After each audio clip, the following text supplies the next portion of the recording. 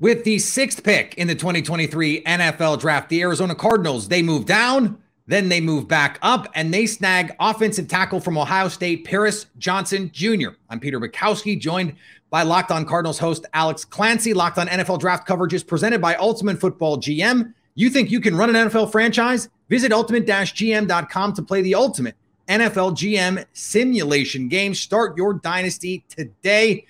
And this was quite the GM maneuvering from the first-year GM in Arizona, Alex. The trade down and then the trade back up. Let's talk about the player here, Paris Johnson Jr. Why was this the pick in Arizona? What's the fit? This was supposed to be the pick in 2020. This is supposed to be the pick in 2021. I don't say that tongue-in-cheek. I say that with supreme confidence because if Kyler Murray isn't protected, none of this works.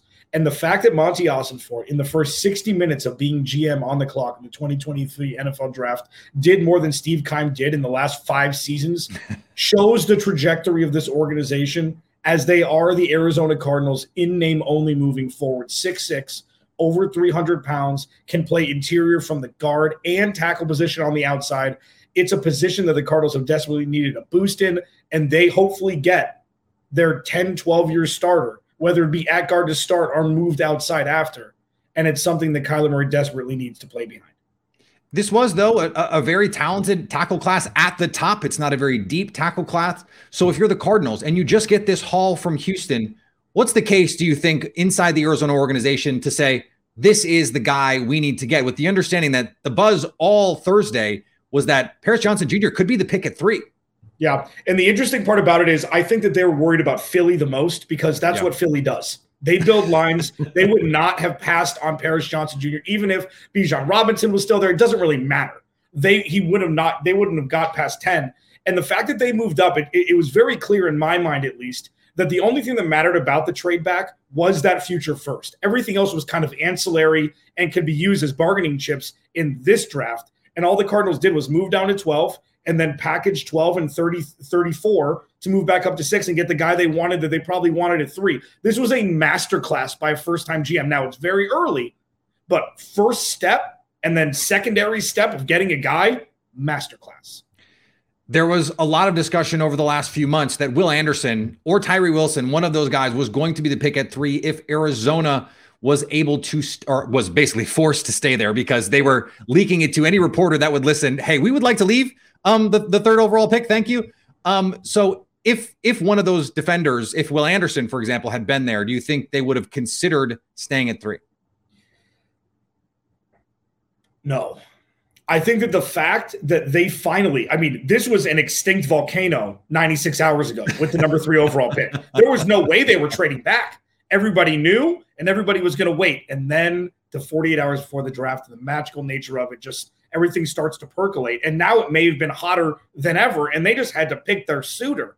And they were able to get a team who wanted to make an impact, wanted to get a defensive leader for the future to pair with DeMeco Ryans, first-time head coach in Houston, to completely change the culture there, because Houston needs a culture change maybe more than the Arizona Cardinals do, and that's a really difficult thing to do. So when it comes down to it, I feel like it was trade down no matter what, and luckily the Cardinals got a package that warranted trading outside of the top 10, and then what they did afterwards was just magic in motion. Yeah, and obviously I was saying if no one had wanted to come up, obviously they could have taken Will Anderson if they wanted to with that 3rd overall pick. So as you look at this team right now moving forward, they addressed one need, but there are needs all over this roster. So where do you think they need to go next as we try and push this forward here? You know, it's a tie for first or last. I guess you could say any position that's not quarterback, kicker, long snapper, and punter, they need. And I say that again without being in tongue-in-cheek. So say they look at the mid to late 20s, and they're sitting at 34. They've got DeAndre Hopkins, who they're going to need to move off of, it seems, at this point.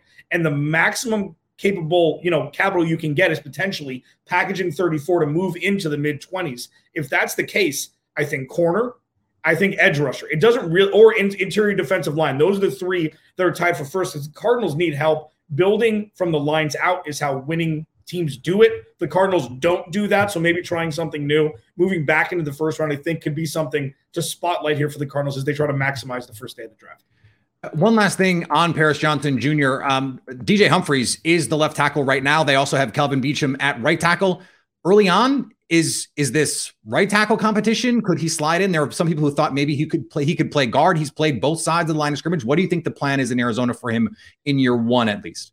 I mean, I feel like it's going to be guard, and if he beats out DJ Humphries, he beats out DJ Humphries. There's a chance that DJ Humphries could get cut post June 1st. I don't think that's going to happen because they just gave him a new extension last season. Like, these are the growing pains that the Cardinals are going to have to shed their skin with to move out of the old regime into the new. So it could get clunky, but this is kind of paying homage to last year where the Cardinals passed on drafting a Tyler Linderbaum because they had Rodney Hudson. Draft a player that's going to protect Kyler Murray, and you figure out the position he's going to play in 2023. But the long term, you'd expect him to play either left tackle or right tackle, depending on what he's most comfortable with, because both positions are going to be open probably come 2024.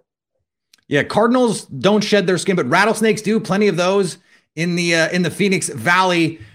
There is much more that Alex can provide you as the host of Locked On Cardinals about the Cardinals draft and everything Cardinals. So make sure you are subscribed to Locked On Cardinals, part of the Locked On Podcast Network, your team every day. Thanks, Alex.